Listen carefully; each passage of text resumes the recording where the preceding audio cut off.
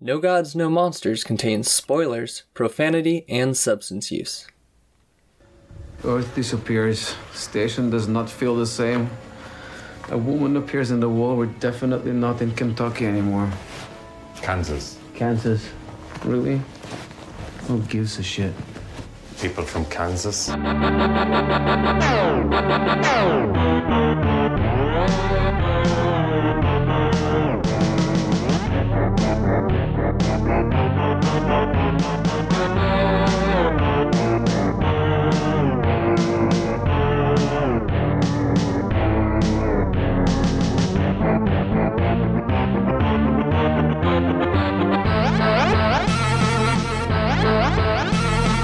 This girl at work the other day, she's getting all these compliments, and throughout the day she's on register and someone's like, oh, your hair's so pretty, oh, your eyes are so nice, oh, your smile is so lovely. I'm like, oh, everyone likes you, everyone is so nice to you. And she goes, oh, Bardo, I'm sure people compliment you on your wisdom all the time. Welcome to No Gods, No Monsters. We're the anti-capitalist kaiju and monster movie podcast in a world where no one's coming to save us. I'm Rabbit. People call me Charlie. And I'm Bardo. And tonight we're talking about 2018's Netflix masterpiece, The Cloverfield Paradox. This is the last in our Cloverfield series for now. So if you haven't yet, you should probably listen to the last two episodes, and where we cover the first two movies. After this movie, we're going to be doing Barto's pick for a movie, which is the 1978 film Invasion of the Body Snatchers. And then we are getting back to Godzilla to cover the final movie in the show era, Terror of Mechagodzilla. Charlie. I mean, Grogu. I mean, no, you're Charlie this time. Charlie. I mean, people also call me Grogu. Do you want to tell us what this movie's about in your own words? At least listeners to the pod call me Grogu. In my own words. Okay, so I usually watch movies at least twice. Once while taking notes on the second time. I had my first watch. I finished up basically 10 minutes after we started, so... After we started?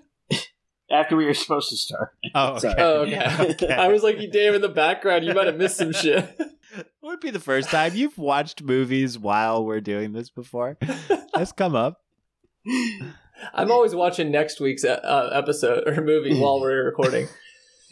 Here's my very fresh take on what this movie is. Producer J.J. Abrams, who, in my opinion, is as bad as his robot that he likes to tout around town, takes you deeper into the Cloverfield universe than ever before with this mysterious sci-fi thriller. Orbiting Earth on the brink of a devastating energy war, or as I like to call it, the oil wars, scientists prepare to test a device that can provide unlimited power, or trap them in a terrifying alternate reality. Spoiler, it's the terrifying alternate reality. Starring Gugu Mbatha-Raw. I probably shouldn't read these names. You can't do that. Yeah, I should not read the cast.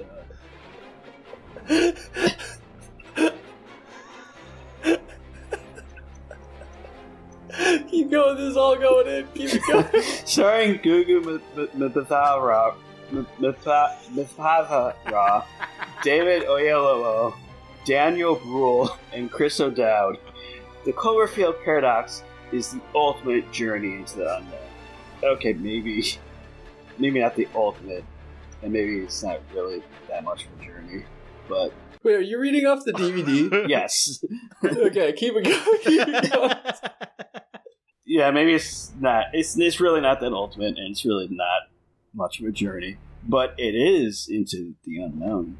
So, if that entices you, you may like this movie.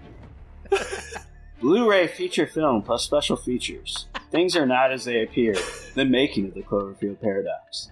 Shepherd Team, the cast. Blu-ray feature film, 1080p high definition, English Dolby Atmos, French 5.1 Dolby Digital, Spanish 5.1 Dolby Digital, Portuguese 5.1 Dolby Digital, English audio description, subtitles English, English SDH, French, Spanish, Portuguese. Hell yeah. It's the Cloverfield Paradox, baby. As far as material we're referencing, I think I'm probably the only one, and I just listened to the Kaiju Transmissions podcast on the Cloverfield franchise, so I'll probably be talking about that a little bit. Okay, one thing I want to bring up is a thing from the first movie, our first discussion. I made fun of J.J. Abrams for choosing Cloverfield as the title because it's like an exit in L.A. and it's a New York movie, right? So y'all know how... Loser! JJ for doing that, not you. Yeah. Pointing that out. You know how movies have like fake names that they're shooting under to kind of like hide from people? Yeah. So Cloverfield was just actually one of those, but people got so deep in it that they have... Like, people kept calling it that, so they just picked that as the name. I just thought that was interesting. Trivia question. Do you know what the 10 Cloverfield Lane was shot under? The secret title was shot under? No. Neither do I. Well, it was, Cloverfield had a bunch of secret names. This was just one of a bunch. One of them was just cheese. 10 Cloverfield Lane was shot under, I don't remember, it's a boat's name, like the Venezuelan, I don't know, some boat that, there was a cut scene where Goodman's character has like a speech about his time on the boat, and that's what this movie was shot under. Oh, okay. Just a little They should have called it that. Yeah, they should have. Just saying. I think this one was called The God Particle initially. So there was a script called The God Particle. Okay, so you know how we talked about in 10 Cloverfield Lane? I feel like this is an important setup for how this movie is and why it is what it is. When we talked about 10 Cloverfield Lane, we talked about how like they got a script, but then they like changed it to like be in the Cloverfield world, right? Mm-hmm. In this movie, they had a script called The God Particle, an extremely different movie. They were making the movie. They were filming the movie before they decided it should be a Cloverfield movie. During filming, J.J. Abrams had the idea, and they changed shit real quick and did reshoots and like all this shit. And like that was in the middle of making the movie. So it was already a bad robot movie, and J.J. was like, maybe it's like, oh shit. Maybe he saw how movies turn out. He's like, oh man, nobody's gonna watch this. Yeah, we gotta make it a Cloverfield thing. Yeah, Man, just feel like that's important context. No, that makes so much more sense. Like why Roger Davies' character arc works the way it is. Like who's Roger Davies? The husband on Earth. Michael, that was all reshoots pretty much. Well, anyway, I just wanted to get that out early. Let's give our general thoughts and feelings. Who wants to go first? It was very disappointing. I get the inclination to be like, well, we could use this movie to explain how the other Cloverfield movies took place, but that killed a lot of the... I mean, it didn't kill the fun that I had watching those movies, but to be like, here's why they happened is very disappointing to me. It also didn't make sense. Sorry. We'll talk about that. We'll get, You know, I'm willing to... Whatever. I thought that there were a couple, there were some really fun actors and stuff in this movie who I was happy to watch do things. What's her name? Elizabeth Debicki, Mina Jensen was very tall. That was really cool to see just someone that tall. Some of the space horror stuff were kind of cool in isolation, and I thought that was if it was a different movie, I could have maybe had a lot of fun with that. But yeah, this was a clunker. Totally. Charlie, what do you think? Yeah, I think I liked it a lot more than both of you. I know you listened to our 10 Cloverfield Lane. No, I was kind of disappointed about that one. This movie, I generally had I thought it was just a fun movie, the type of movie you might see just play on the Sci-Fi Channel, but just dumb, entertaining. There's some cool kind of concepts they're dealing with, even if they don't deliver them all the way.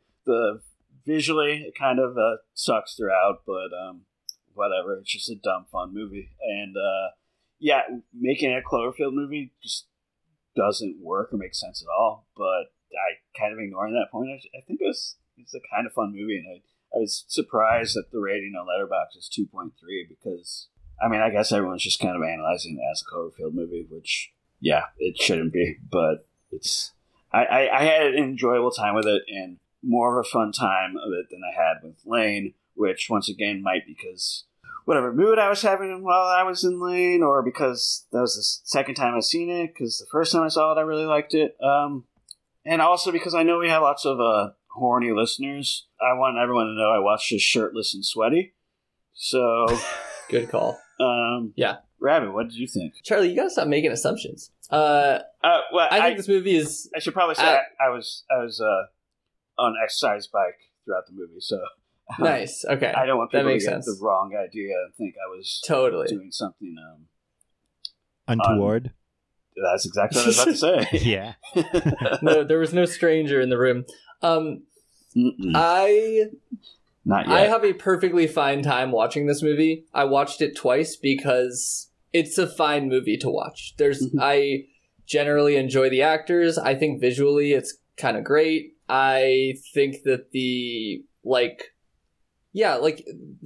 elements are almost all fine on their own. There's a lot of movies that we've covered that I like them, but then we start thinking about them more and I really like them and I get excited thinking about them. This is the inverse of that, where watching it is fine. You know, the first time I watched it twice alone, and then I was like, oh, I should probably watch it again for notes. And I had invited my roommate and partner to watch it with us, and we were all like, yeah, it was fine. It was a fine thing to watch. It's kind of fun trying to figure out what the mystery is. The problems come when you start thinking about what they mean and what it all, the more I think about it, the more infuriated I get because a lot of it does not make sense. Basically, it's a fine movie to watch, but it's a really bad movie to be part of the Cloverfield universe. It makes me upset that instead of doing an anthology series like they kind of were, where it's cool, interesting movies like The Twilight Zone where they're all different, they tried to tie it all together and it sucks. But as a movie, it's a fine watch, you know? See, I think part of what frustrated me about this so much is I thought I'm going to have to talk about this movie. I'm going to have to think about, find something in here and not just because I don't like coming on here and just whining about how I had to watch a movie. And sure. I'm not going to. I'm not going to do Shots fired at me. No. Charlie and I love doing that shit. Gamera. Yeah. But I just felt like the last two movies, beyond being more fun for me or to watch, they sparked ideas in my head while I was watching them. And this felt totally like schlock. Which is, again, fine, and I'm happy to watch schlock, but harder to talk about it. Yeah, I feel you there, Barto. Can I give a little more context I forgot to mention to y'all about the release of this movie? Yeah. Okay, so I was not following, all three movies had some kind of viral campaign or whatever. This one I think had the least, but my understanding is that during the Super Bowl, they showed a commercial that was footage from the first Cloverfield movie. And it basically said, a new movie's coming out that's going to show you what happened. How that happened. And then instead, because it was supposed to be in theaters, and then suddenly they just sold it for $50 million to Netflix, probably because they knew they had a horrible movie or a not great movie. And then they just were by the way, it's out now. So watch it now. And a lot of people are speculating that they knew it was bad. They didn't want it to be reviewed ahead of time. They just wanted everybody from the Super Bowl to watch it and get a bunch of high watches. So I think if I was watching this movie, so I'm going right into a complaint, but it just reminds me of Lost, where part of the reason the show Lost is so fucking terrible is because they kept promising us answers and the answers were not there. They were bullshit. And this is the same exact thing, Yep. Do you know who watched the final episode of Lost with you? You. Yes. While playing Zelda, the Skyward Sword. I had no memory, but who else was it going to be? Yeah, especially with me asking that question. That's what I mean. Like I said, my most familiarity with J.J. Abrams was the score to Night Beast. Night Beast. I had only seen like a few episodes in the first couple seasons of Lost, and then I watched the finale with you. But you were really into it at the time, and then at the finale, you're like, I don't know about this. It was terrible. I mean, I was not one of the people who followed Lost year after year. I literally, my friends that I did Food Not Bombs with were like, we're going to watch the new season of Lost, and I hadn't watched any, so I binged it all and then watched most of it with them. And then, we're halfway there already, so I'm just going to, J.J. Abrams, the way he does this shit where he's trying to connect stuff is so fucking frustrating because it's like he thinks he just does no trust in the audience to like have a brain or actually care about the things. Like what he did to the last Star Wars movie is like very quickly at the last minute tried to make it different because he was afraid of blah, blah, blah, people being mad, and like tied it together in a way that doesn't make sense because he doesn't care about Star Wars as much as the people watching it. It's the same shit with Cloverfield. He's like, I can just kind of like fake it and put it together. Same thing with Lost. Oh, I can just kind of fake it and say they were in purgatory the whole time or whatever.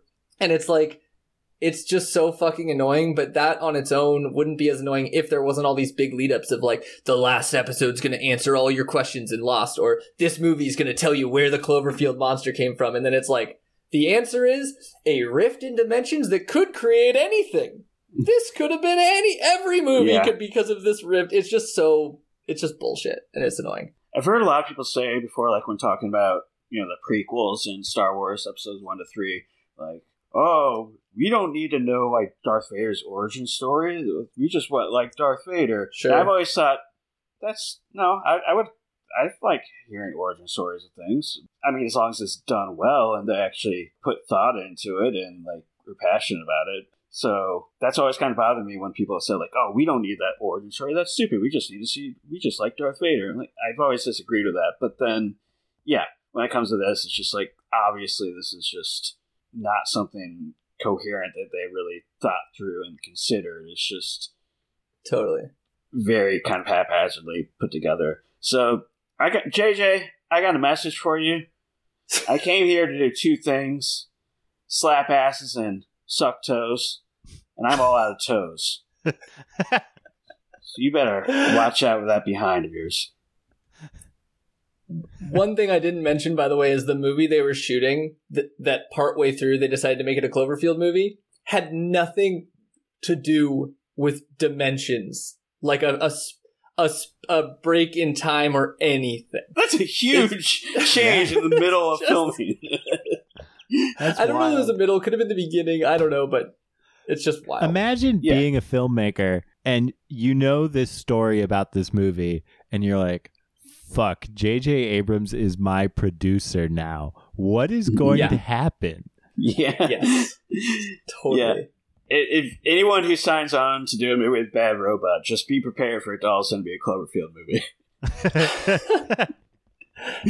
Okay, I can't decide if we should just go into our gripes right now since we're in this mode, or whether we should talk about something else and let gripes come as they may. Should we get them out of the way? Should we save them? Where are y'all at? I feel like we're just going to have gripes throughout the entire thing. Yeah. So I don't want to just like laser focus on gripes because when more of them come, I'm going to feel bad whenever they come because... Okay. Yeah, or did you mean to say grapes and you accidentally said grapes? Do we have grapes? Oh, I meant grapes. Yeah, sorry. I mean, we can do grapes. Let's do grapes. I love grapes. Yeah. And also raisins. I'm raisins are great. Hell yeah. I'm glad we're on the same page here. Yeah, that's why we're a One podcast. other question, just because it's related to the stuff that we were just talking about. Have y'all ever heard of the 2018 movie Overlord? It's like a World War II zombie-ish, I think, movie. I recognize the name and it being a World War II movie, but not really familiar with it. Nope. So J.J. Abrams produced it, and apparently, like when Kaiju Transmissions did their episode on these three movies, it was in 2018, and they thought that was the fourth Cloverfield movie, and a lot of people did. And J.J. Abrams later came out and said, "Oh, it's not." Right before it came out, So I was kind of curious if either of y'all had seen it, because I wonder if it was gonna be, and this was received so badly they were like, nope, it's not Cloverfield. Oh, That's yeah. funny. Okay, so I watched something that was like, here's how all 3 Cloverfield movies are related to each other, and it was mostly like little Easter egg things that J.J. Abrams puts in his movies that aren't very interesting to me. But they mentioned the 4th one was coming this fall about World War II, and Oh, wow. I'm like, I'd have never heard of this movie. I don't think it happened, but I guess it did. The movie exists. It has a pretty decent score on Letterboxd, but it's not connected, supposedly. Yeah, but Yeah, right? what does that mean? Like, this movie is really not connected. They just tack something on. Well, maybe this is a good place to start discussing the movie from, is the connection, right? You have that thing at the very end where they're like, oh no, actually, like, oh no, why are you letting them come back? Oh, like, we had no other idea. Then it's like, oh, giant kaiju. Mhm. Like, one that's the same as from the first one, but way bigger are on the planet. Well, the first one was a baby. Remember, we decided it was a baby. Yeah, grows up. Wait, how do you know it's a baby? I forget how we came to that conclusion. The creators, behind the scenes, people said it was a baby. Nothing in the movie indicates it was. But all right, that's generally the... Not want that coming out of my uterus. Cause, yeah, totally. Wow, that would be painful. Totally. Or whatever sac these creatures have to carry their young. So what did y'all think when you're watching the movie, it's almost over, and then that happens? Where...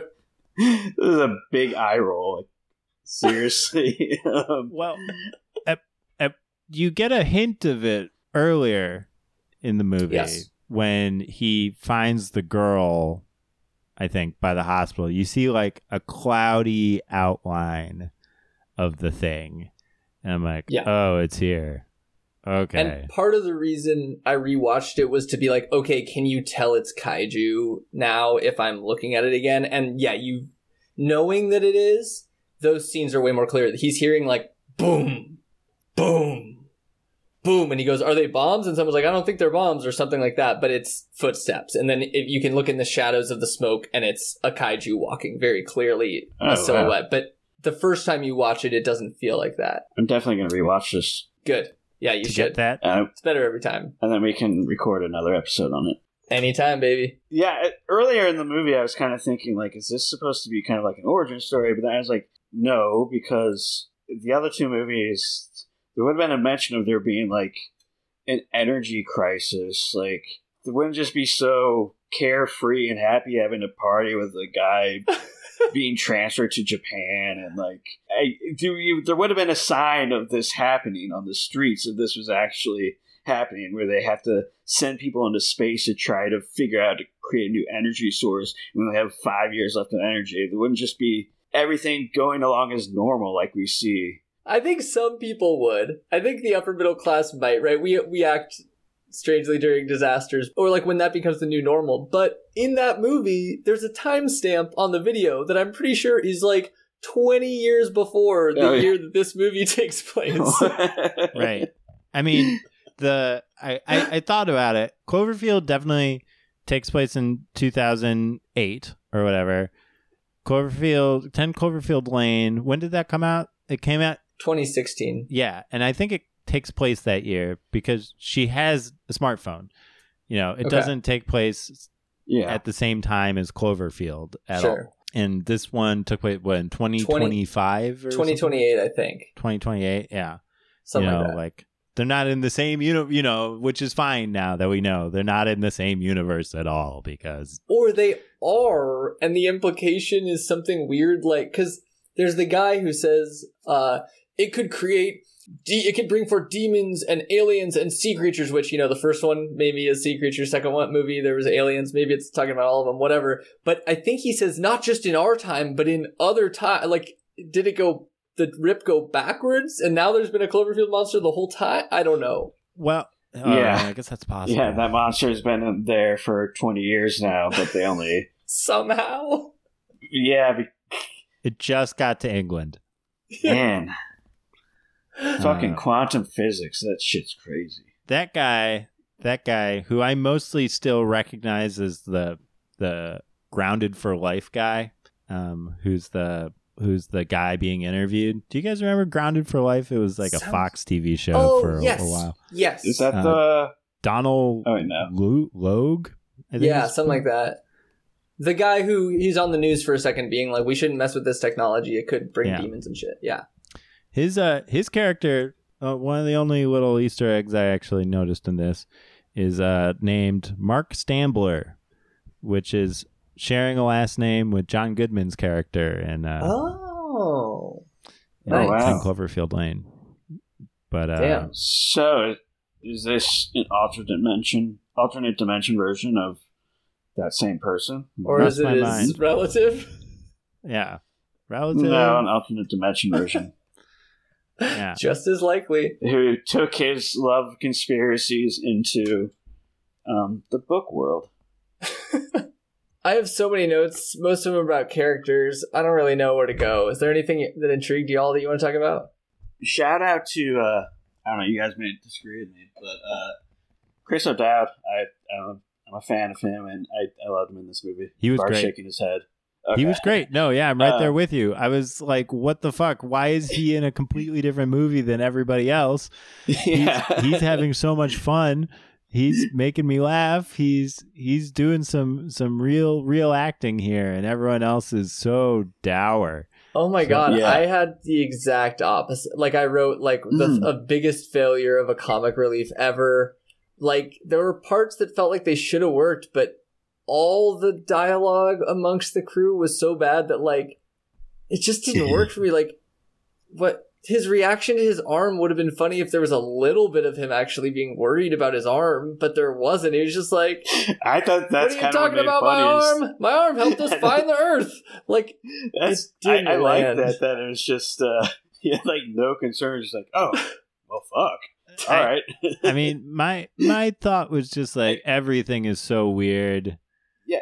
You know, at this point, you got to roll with the punches to just not lose wow, your marbles. an arm saying, wow, roll with the punches. Jesus, rub it in. If this was a better movie, I think that might have mattered to me more, but because of the level this movie's at, I was just like, oh, that's just hilarious that he's just like has no concern at all for his arm.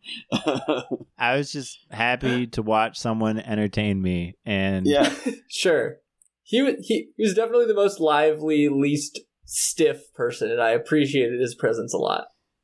Yes. Yeah, and I just watched The One-Armed Swordsman yesterday, so I think this is 2 days in a row where a main character loses an arm, and I really hope Chris O'Dowd looks into getting into becoming a master of the sword.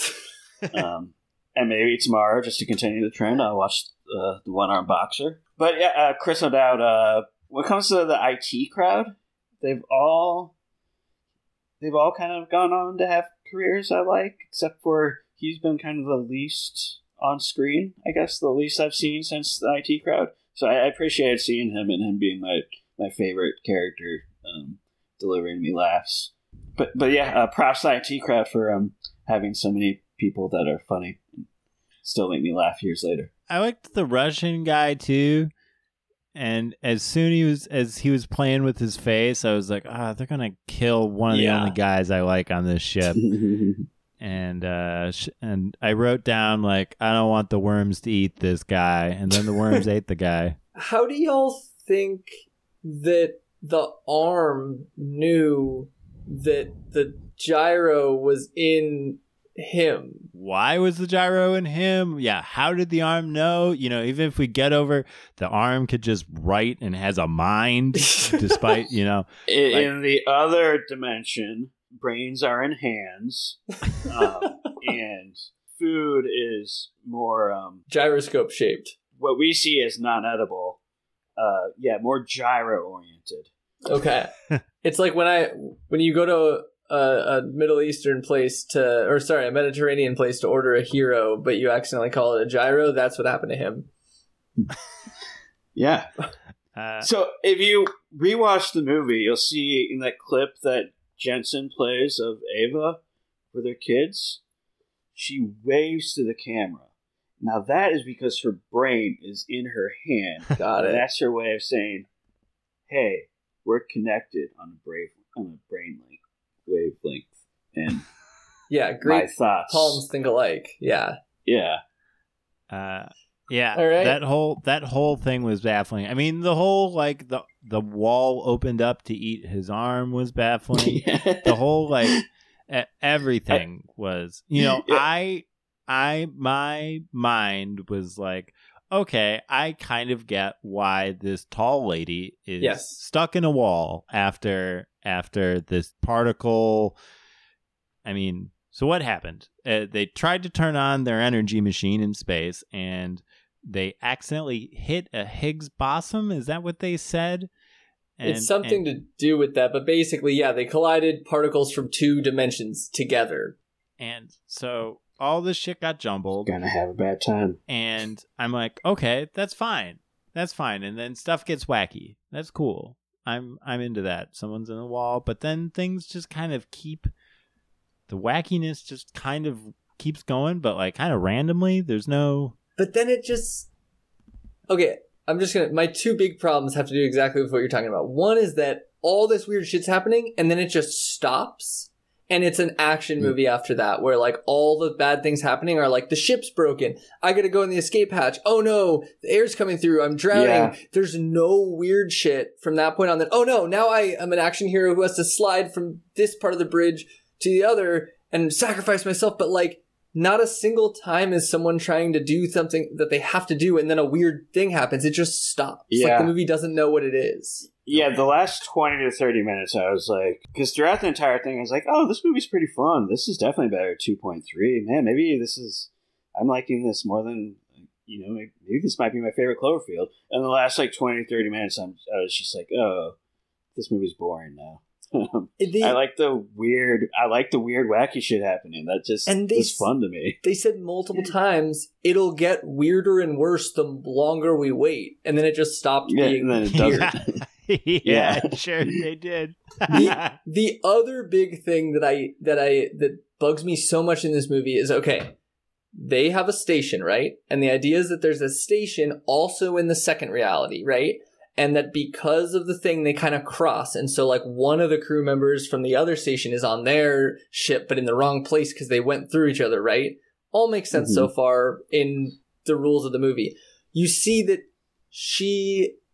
there's a picture in one of the rooms and now she's in there. So that picture must be from the second station because it's from the other timeline, right? Because now the blonde lady's in there, Mina. And then you have all of the logs from Schmidt from the other station, right? So like, okay, well, how did his logs get here? I guess the whole station's crossing or something. So some of it's from here, some of it's from there. Following me so far? That makes sense so far? Yes. Okay. I think I know what you're going to bring up. But none of the characters are confused or asking what on our station is ours and what is theirs. They just know already. Like, Mina's like, okay, I'll do this if you get me Schmidt's plans. Well, why would Schmidt's plans automatically be his plans from the first universe if his logs are from the second universe? Like nothing, it's only convenience. Whatever makes sense to be from that universe is from that one and from ours is from ours. And there's nobody's batting an eye, you know? Yeah, I agree. I thought you were going to bring up, this is all happening because they crossed over each other, but then one of them has already been crashed into the ocean of Earth for a little bit. Well, so I mean, I guess it messes with time, but that just seemed wrong. Their pop, when they hit their particles together, the claim was that they made the other one crash. Like, okay, that happened at the same moment. Oh, okay. That's how that happened. Now, the thing that... That's why I just watch it twice. I'm sorry, listeners. The thing that stressed me out was, why did we not lose any of our things except like a picture on the wall? That's the only thing. And Schmidt's logs that look incriminating to him switched, but almost nothing else. Yeah. We got a whole ass person and like an arm and like there's. And then, I thought like something that I thought was cool that, like, oh, it's on the other side of the sun. And that, that makes sense because like maybe the Earth is in a slightly different position in the there's like a little tiny bit of physics that makes the whole thing different, but then like, why did we pick up all this other? None of it makes sense. Yeah, that's the frustrating part is like, you could have made this movie and cared about the movie and made it actually kind of like, it's interesting until suddenly it's just not. Like, it's just like Lost. Like, oh, now things are getting even weirder. His arms there, he exploded because he had worms in him. Why? Who cares? But like, they don't even, it's just like them saying, magic. Oh, because magic. Like, there's no consistency. There's no like, and then, oh, the magic just stopped. There's no more magic now. Like, it's just cheap, quick. Some exec trying to make a movie. There's also no monsters in the other universe. We've visited 2 other universes that are ripples from this universe, and the other 2 movies that we've decided are the result of this movie. But the universe that they travel to doesn't really have any monsters. There's a war going on, and it seems pretty bad down there, but no monsters. That's because in this dimension, humans are the real monsters. There we go. Yeah. Humans are the real man is the virus. To that point, Barto, I did take it as there's one universe that our people start in. That's the universe that the other 2 movies are in. That's it. Mm-hmm. This universe got monsters. Okay. Not that it makes sense, because how did they get monsters retroactively? Because they split the time. I don't know. It's so stupid. Like, they just shouldn't have tried to combine them. Very just frustrating. Just like, I mean, in my headcanon for the first 2 movies, none of this shit matters. No, doesn't matter at all. That's what the fun of it is. It's like the first movie was Halloween. The second movie was Season of the Witch. And then they're like, that didn't do good. We got to bring Michael back for the 4th movie. Like, Michael Myers back. Like, stupid. Right. Do y'all want to talk about Ava's, like, story? I feel like her arc is supposed to be important in this movie, or her... I guess. She killed her kids, so I'm anti-Ava. It kind of reminds me of the thing in 10 Cloverfield Lane where it's like, she had to learn to fight. Not that it's the same message, but that it's like, it's almost silly to talk about because we all get it.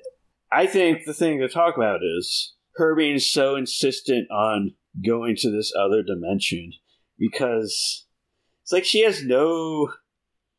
I mean, I guess her ultimate thing is that this other person's going to burn her kids alive like I did, so I need to save those kids. But that doesn't really make sense, because the position this movie's in is there's a giant world war going on, so she's probably not going to be worrying about her kids being able to read at night. And yeah, she just has like no concern at all with the fact that there's another Ava there. She has, I don't know. She has no concerns with the implications of what that would mean of her being part of this planet, as well as her just not even caring about her leaving her husband in the normal planet. If I showed up at my house and was like, "Don't take your dog to the park that day," I would shoot me with a gun. Like, yeah. I would go to all my neighbors' houses, like, hey, I'm taking my dog to the park. Can I also take your dog to the park? Can I also take your dog to the park? I'm going to take all the fucking dogs to the park in this goddamn neighborhood, just to spite that fucking bartender. I don't want an evil second mom showing up to be like, "You're going to die, kids." Is like, what a horrible scenario. I know, because I killed my children. I killed you. But in another dimension. And then that's the other thing about this, is that we know at this point that there's one other dimension, which at least in my mind, I'm a stupid guy, but in my mind, that means we have others, infinite, many dimensions that she's not going to save her kids in. Also, it becomes, once you've like entered this state where you're like, my kids are alive here in this other dimension, you have to reckon with the idea that like, this is just completely out of your fucking hands, and you have one life to live, and you got a husband who's going to miss you very, very much. Yeah. I don't know. Go. I was just say this opens up. Maybe the rest of the sequels are going to be her going to other dimensions to save her kids from herself. I feel like I'm a little more forgiving with Ava because she's so traumatized and hurt by her children dying that I don't think she's thinking rationally. Like the idea that like she just thought she lost Earth and then suddenly she gained being able to see her daughters older. Like I could see something there making her be irrational. What I have a problem with is, some of the stuff you're saying, but also like what happened to make her suddenly decide not to do that where she could just give a voice message, which just like, oh, the people on the ship actually kind of need you. Okay, I'll just send a voice message. Like there wasn't like a big moment of her coming to clarity of any of the things we're worrying about. The other side of this is, as a viewer, is we're not really like, they hint that like she lost her kids, but it's not like this thing that they're like pumping us with. And so when the kids are there, I wasn't like, oh my God, her kids are here. Yeah, I mean, I think they are hinting at it strongly enough that moment is supposed to be like, oh, now I see what happened. Like there's a string of things, like the first conversation, he's saying, right. Why I want you to go. You've been through so much already. And then when he sees Mina, when Mina meets her, she's like, yeah, you look just like you are my friend. You're a little sadder perhaps, but I guess it's the occasion. So there's all these things that I don't think the moment's supposed to be like, oh my God, her kids. It's supposed to be like, oh, now I get what happened. Kind of like in Tetsuo, right? Like, oh, now I get what all this background was, but it doesn't work. It doesn't. Part of the reason I think it doesn't work is Ava is not a character we care about at all. Like, Ava has the beginning, but then when you get to the ship, she's in the background and there's all these characters having interactions and being interesting. Yeah. One of them's accusing them of being a spy. Another one's like talking behind people's back. One of them's fun. And she's just nowhere to be found until all of a sudden it's her kids shit. Yeah. And which also was one of my other principal complaints about this movie was that the thing that you pointed out last time, Rabbit, that made good job Cloverfield interesting or like a uniting feature of them is that they were from one perspective each. And they I'm like, okay, we have this woman, it's going to be her perspective. And and they're showing like all these like outside shots of the ship and stuff like that. I'm like, okay, this kind of feels like it's already not her perspective. And then it loses that. And that was, I thought maybe we'd hold on to that one thing, and they just didn't. In fact, you're right. They did the opposite. They gave us a main character who we don't sit with at all. And one thing that I do feel like is maybe them trying to connect, but it doesn't work, is like, so she does the voice message, right? Which is like, don't do the power cell, but also, who cares if your kids are dark at night, you fucking jerk. Anyway, but also, like, you should stop what you're doing right now and hold them and realize how much you need them or like how much moments matter. And right, moments matter was a kind of big part of Cloverfield 1. Why are we caring about this stuff? Why are you going to this job? Moments matter. But it just falls so short because it's like you're saying, Barto, if somebody showed up to your house, it reminds me of like I wrote something down on an acid trip telling me to like stop caring about work. And it's like, yeah, but I got to go to work today. Oh, shit. I'm not in the mode where like you get that message, hold them. It's like, well, hold them in like an hour. You know what I mean? When I get home from work, I'll hold them. Like, it's just not going to work like that. No, just bad writing and just such a huge bummer, man. I was just so bummed watching this movie because last week I listen to myself when I'm editing these episodes, and so some of this stuff really hangs on in my head. But last week I said I would watch 15 of these movies, and I will probably not watch any more of these movies. Yeah, because now you've watched the best that's possible. Like, never mind. Can I just go through a couple of my favorite lines from this movie and we can talk about them for a sec? Does that? Yes. Okay, one of them is the husband, Michael, leaving the message for her, and he's like, the thing I was going to say, before I got cut off in our last message is that maybe we should try again about the daughters. But now, obviously, we can't do that. It was just like, fuck, dude.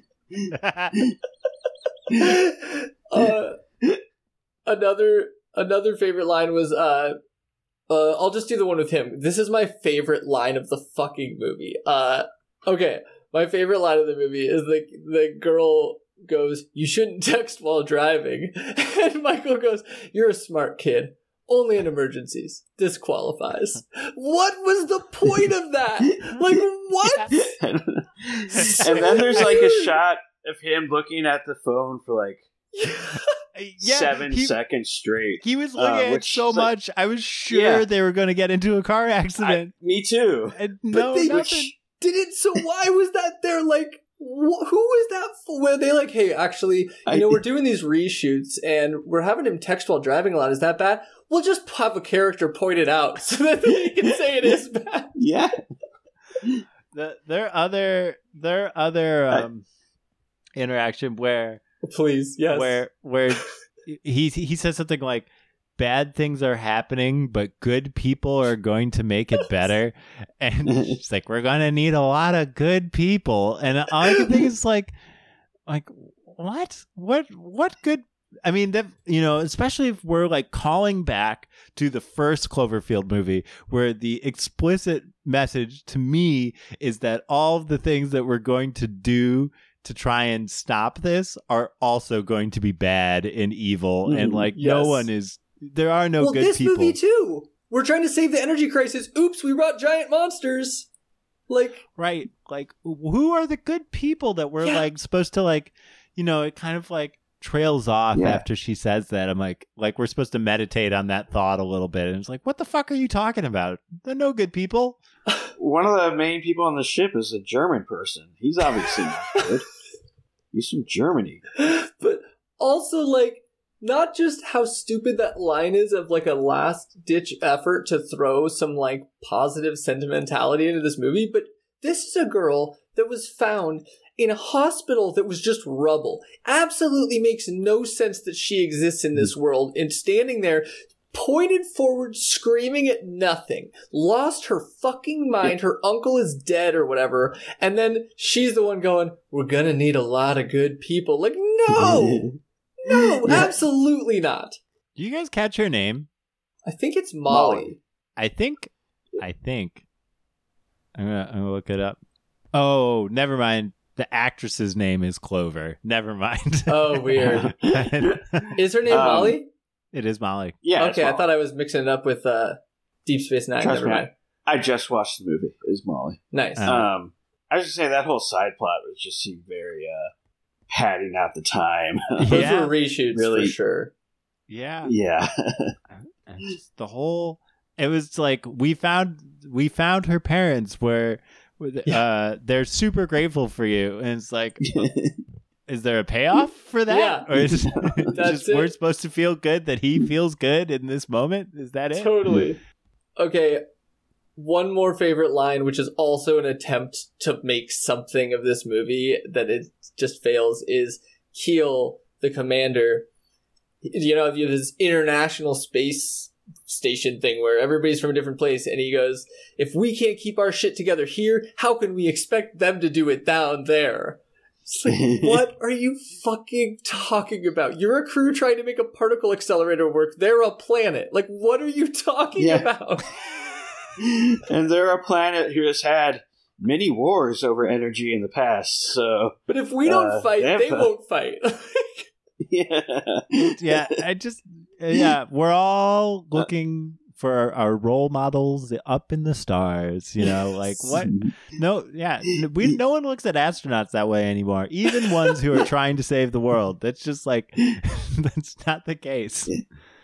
Even if they don't outright fight, they're still like trying to figure out behind the scenes how to get the most power out of this fucking energy source than the other ones, and how they can maneuver politically to control the others.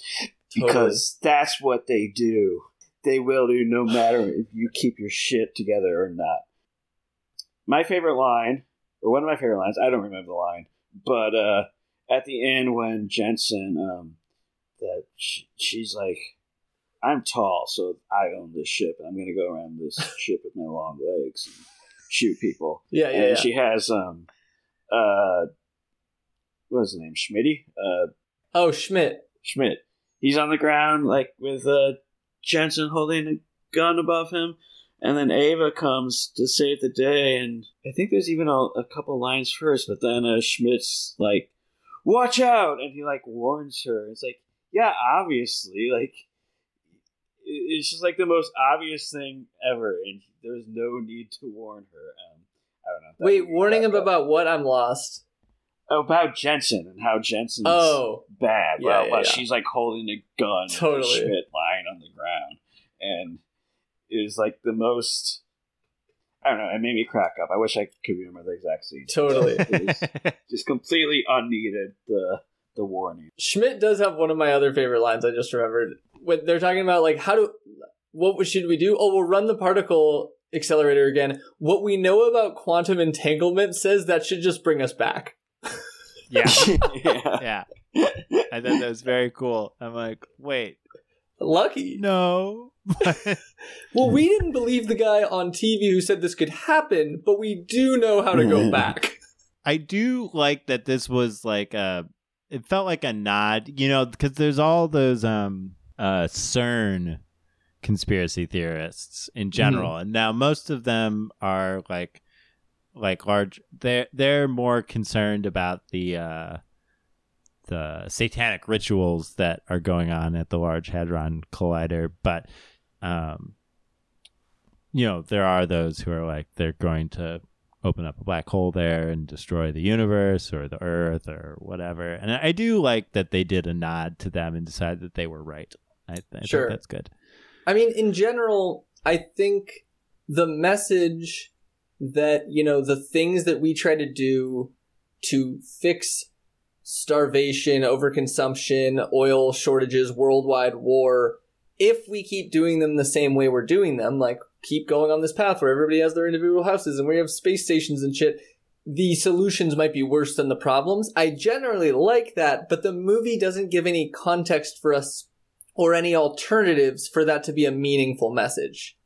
It's just like, oh, that sucks.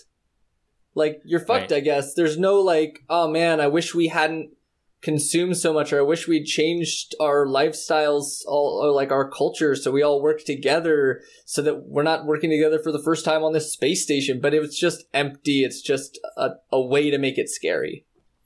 Yep. I mean, they're all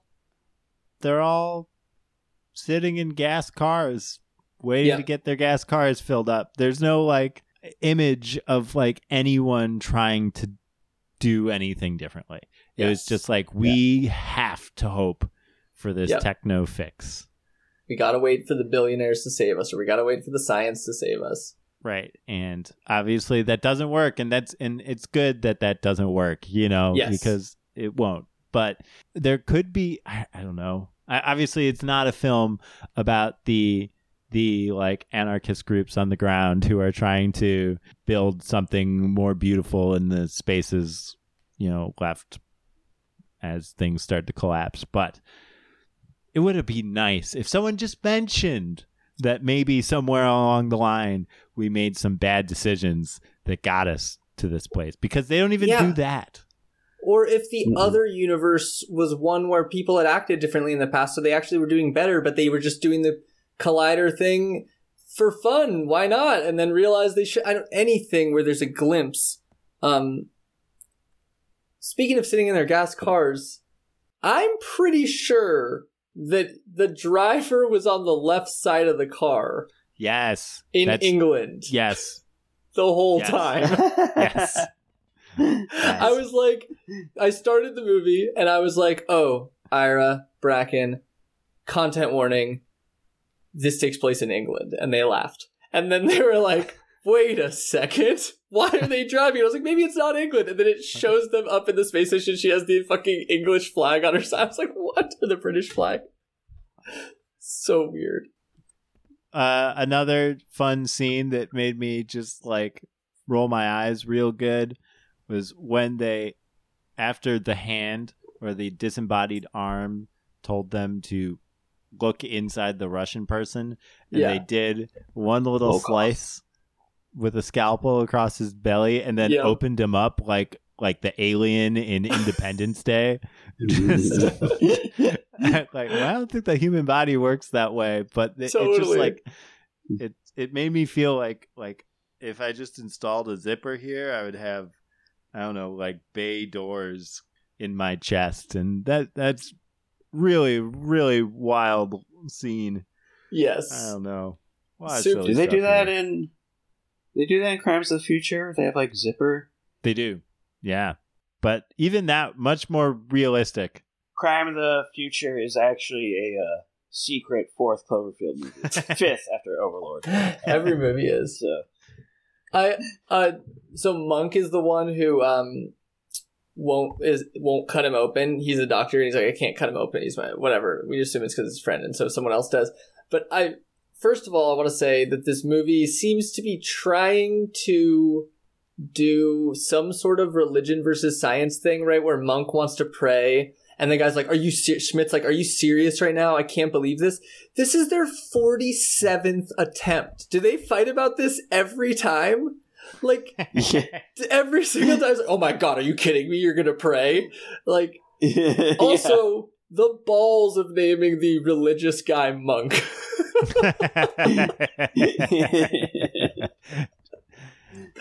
I want to bring up, I put it on in the background, what I was talking about earlier when he's warned, that stupid line I was saying.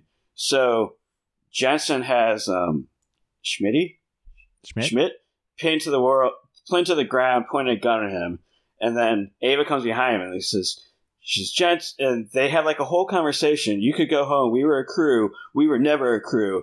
And the whole time she's pointing the gun down at Schmidt. And then Schmidt just comes up and says, "Stay away from her." Like, this is like they have like a whole conversation, interaction before the entire time she's holding the gun down. Totally. And then Schmidt just pops up and says, "Stay away from her." That made me laugh a lot.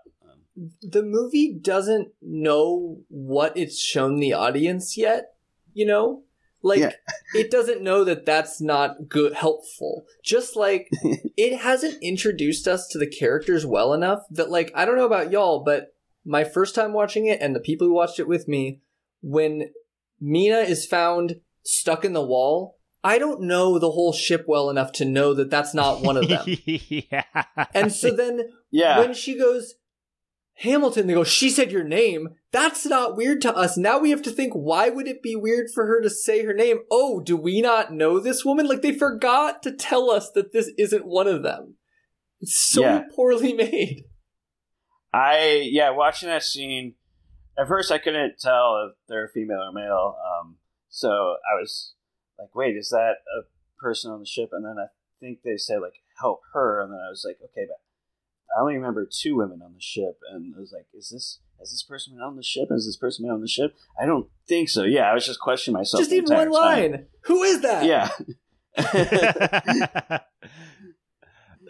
They also forgot later that she had wires, like, from her bodies. Mm-hmm. Like, the wounds just weren't there. It was like... Yeah, she healed very well. It was...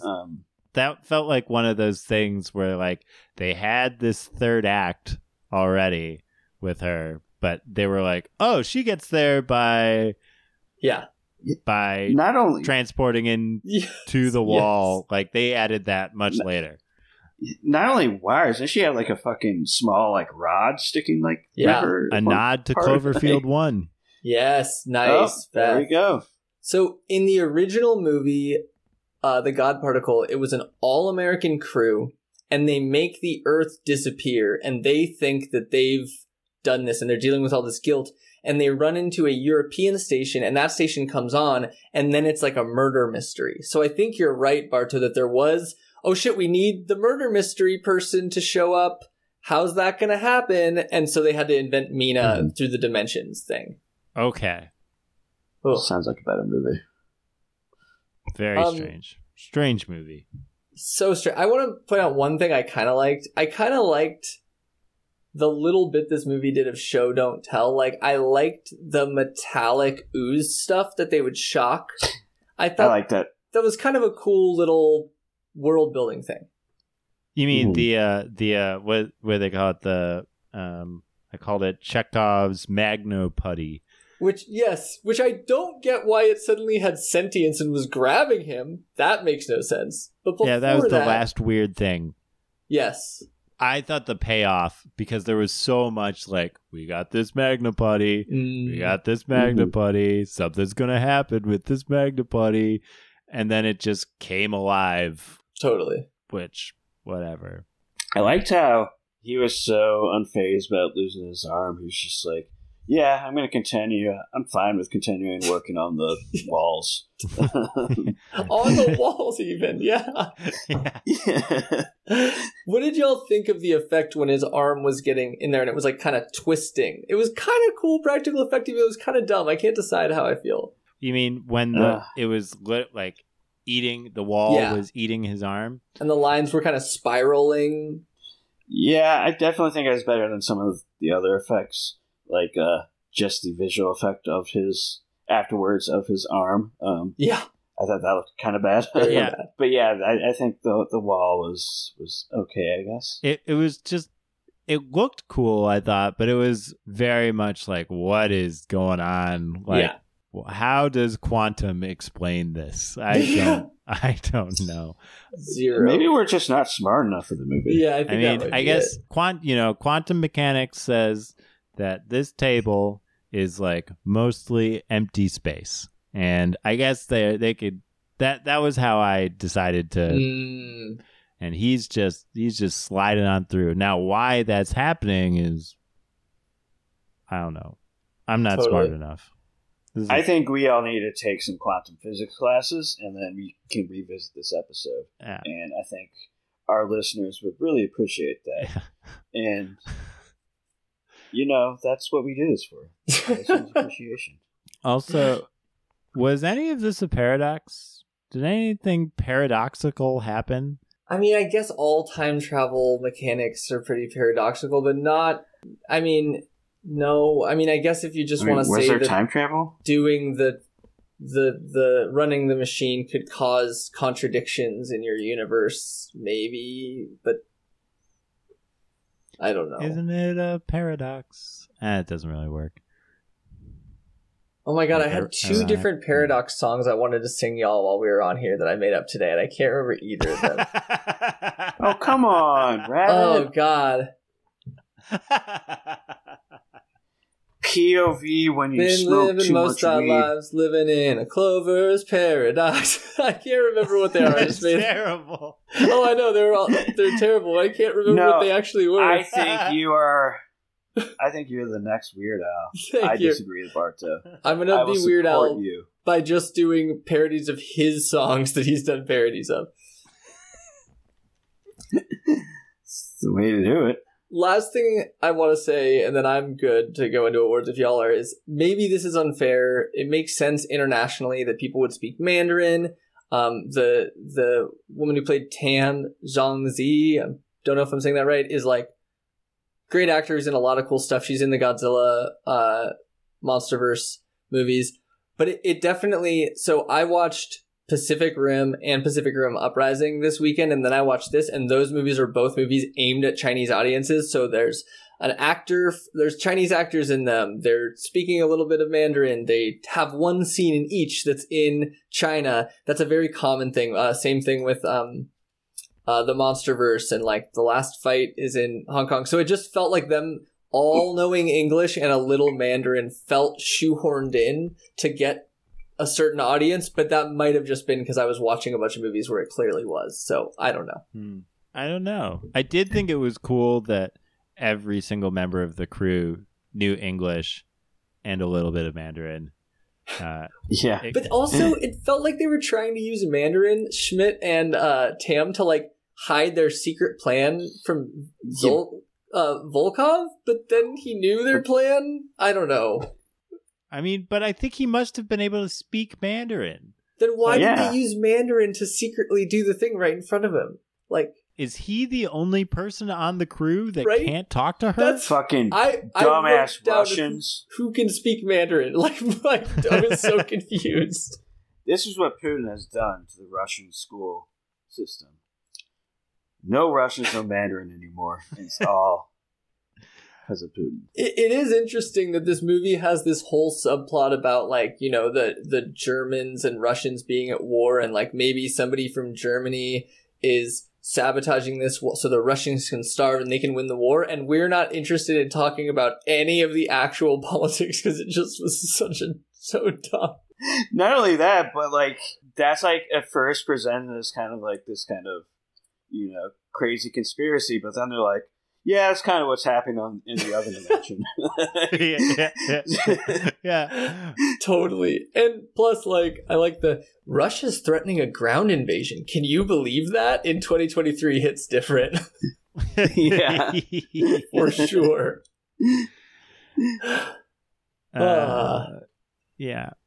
I guess the lesson is, you know, how can we expect people on Earth to behave if these international crew can't behave? Right. You know what I mean? Right. Yeah. If the robot can't even behave, how can we expect them to behave? Very bad. Did you think they had anything larger to this? Like by the end of the movie, I'm thinking about it. I'm like, they didn't really have a lot to say about very much at all. Maybe like techno future fixes for like environmental problems. You know, they're wagging their finger at that. But then I thought the other thing they're wagging their finger at, 3D printed guns, and Yeah. and that was the only other thing that I felt like they made a firm statement about. Is they're bad. I love like, where did you get that? I don't understand when they're 3D printing bagels for themselves and shit. Like,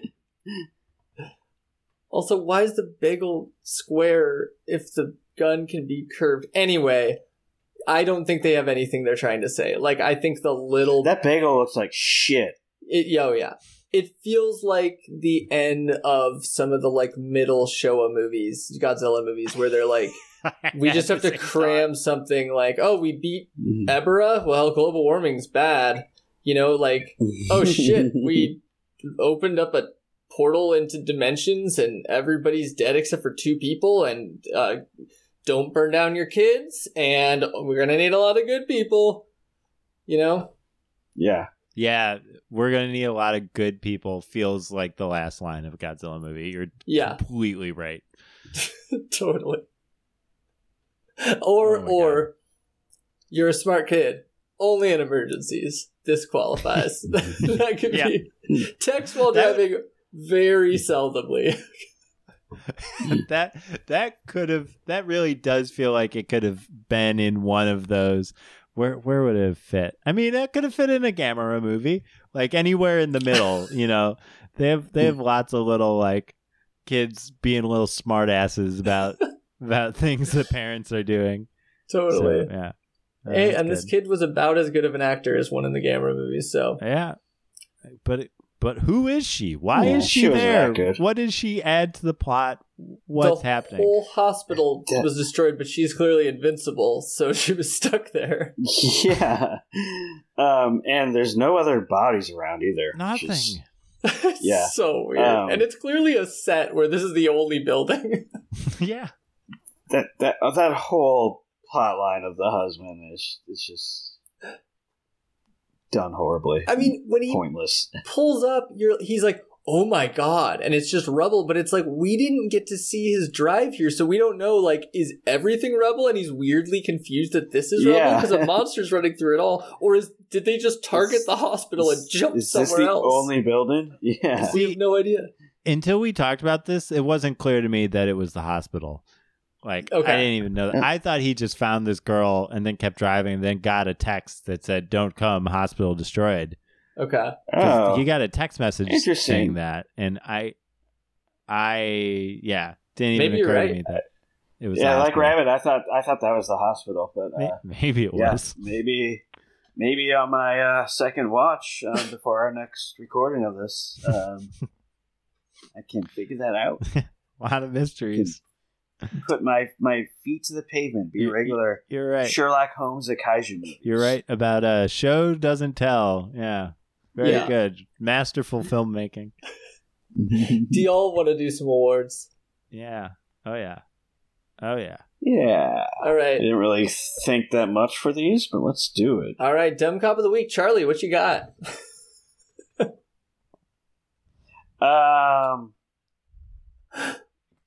You guys go first. I have in my head who I want, but I'm trying to figure out a way to articulate it. Cool. Yeah.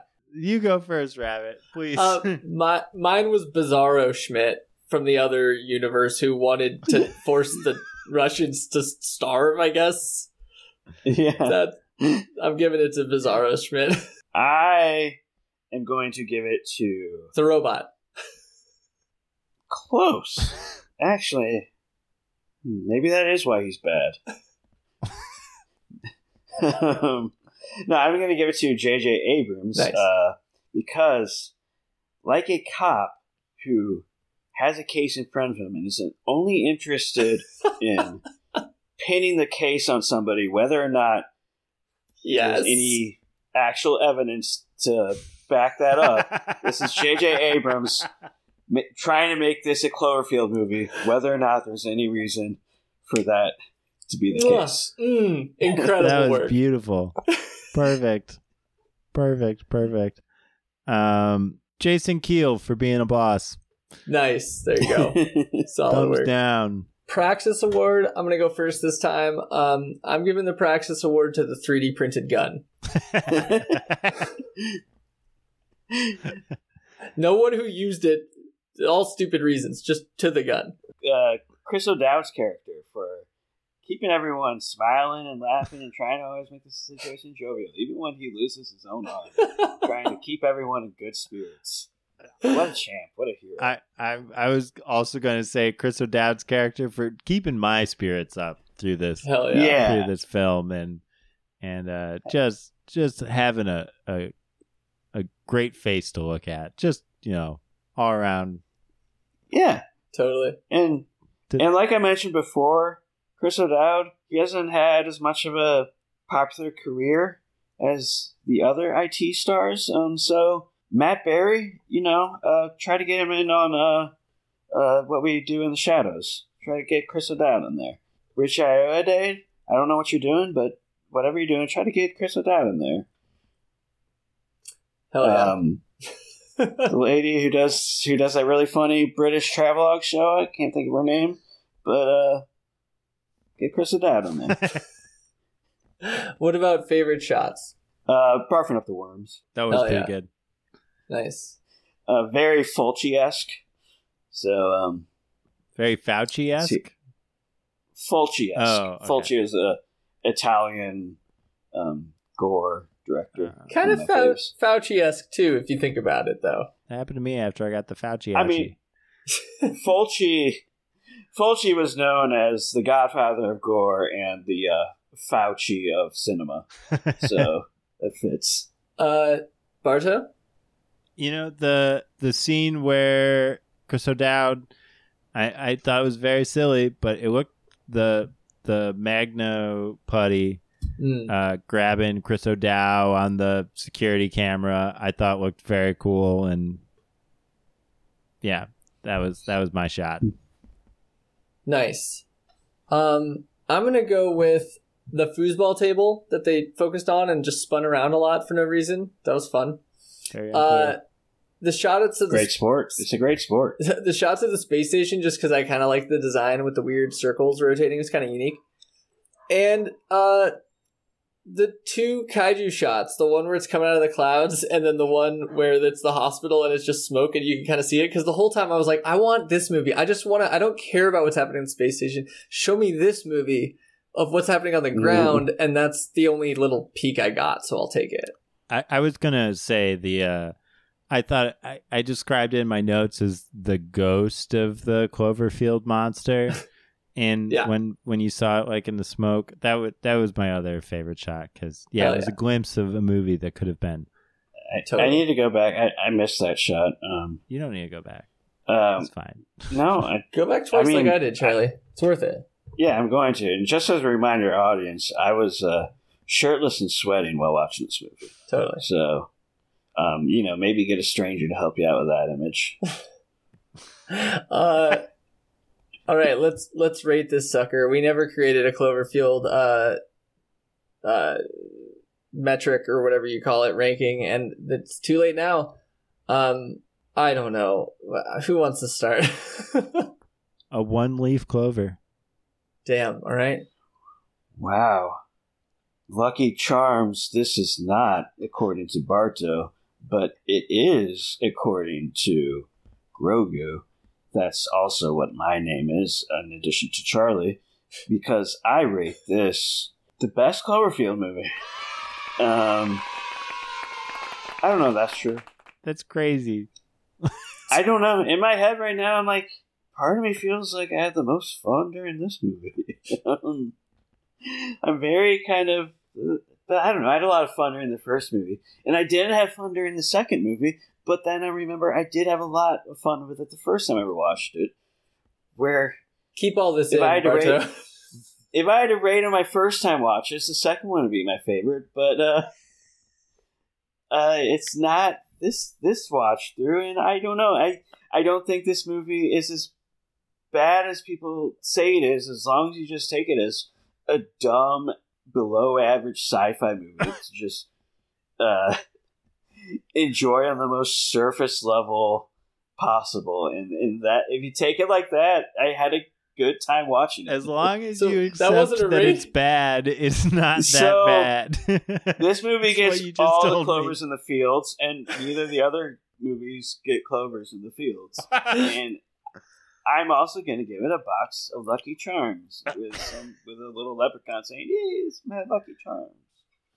Hell yeah. Okay, I'm going to give this movie a tiny, tiny peephole in a door, and you look through it, and the peephole is all fogged up, so you can barely make out the image of a shirtless Charlie on an exercise bike riding really fast, and this other thing keeps asking for your attention the whole time, and so, 9/10 of the time, you're looking at some stupid dog or a clown near you, but all you want to see is Charlie, but you can't because it's too fogged up and you're too distracted. And just in case you listen to this, JJ, this is our pitch for the next Porky's movie. If you want to, I know you have some moves in the film world, and you can acquire that series. I think we got a hit. This dude just should not be able to be in the end of franchises. He's good at starting shit. He just needs to not Star Wars, even Star Trek. All of it. Just stop. Please stop. Changing mine to no leaf clover.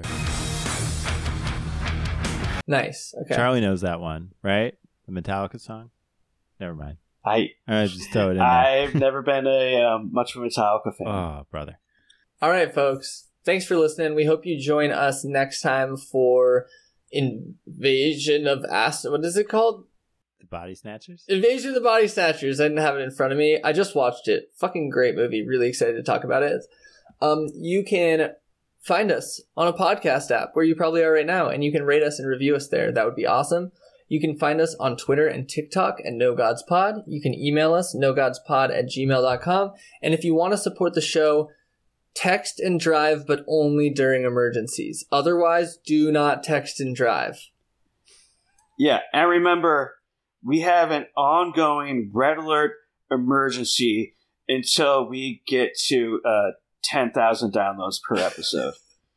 So do your review while driving. It is okay to text and drive. You are good.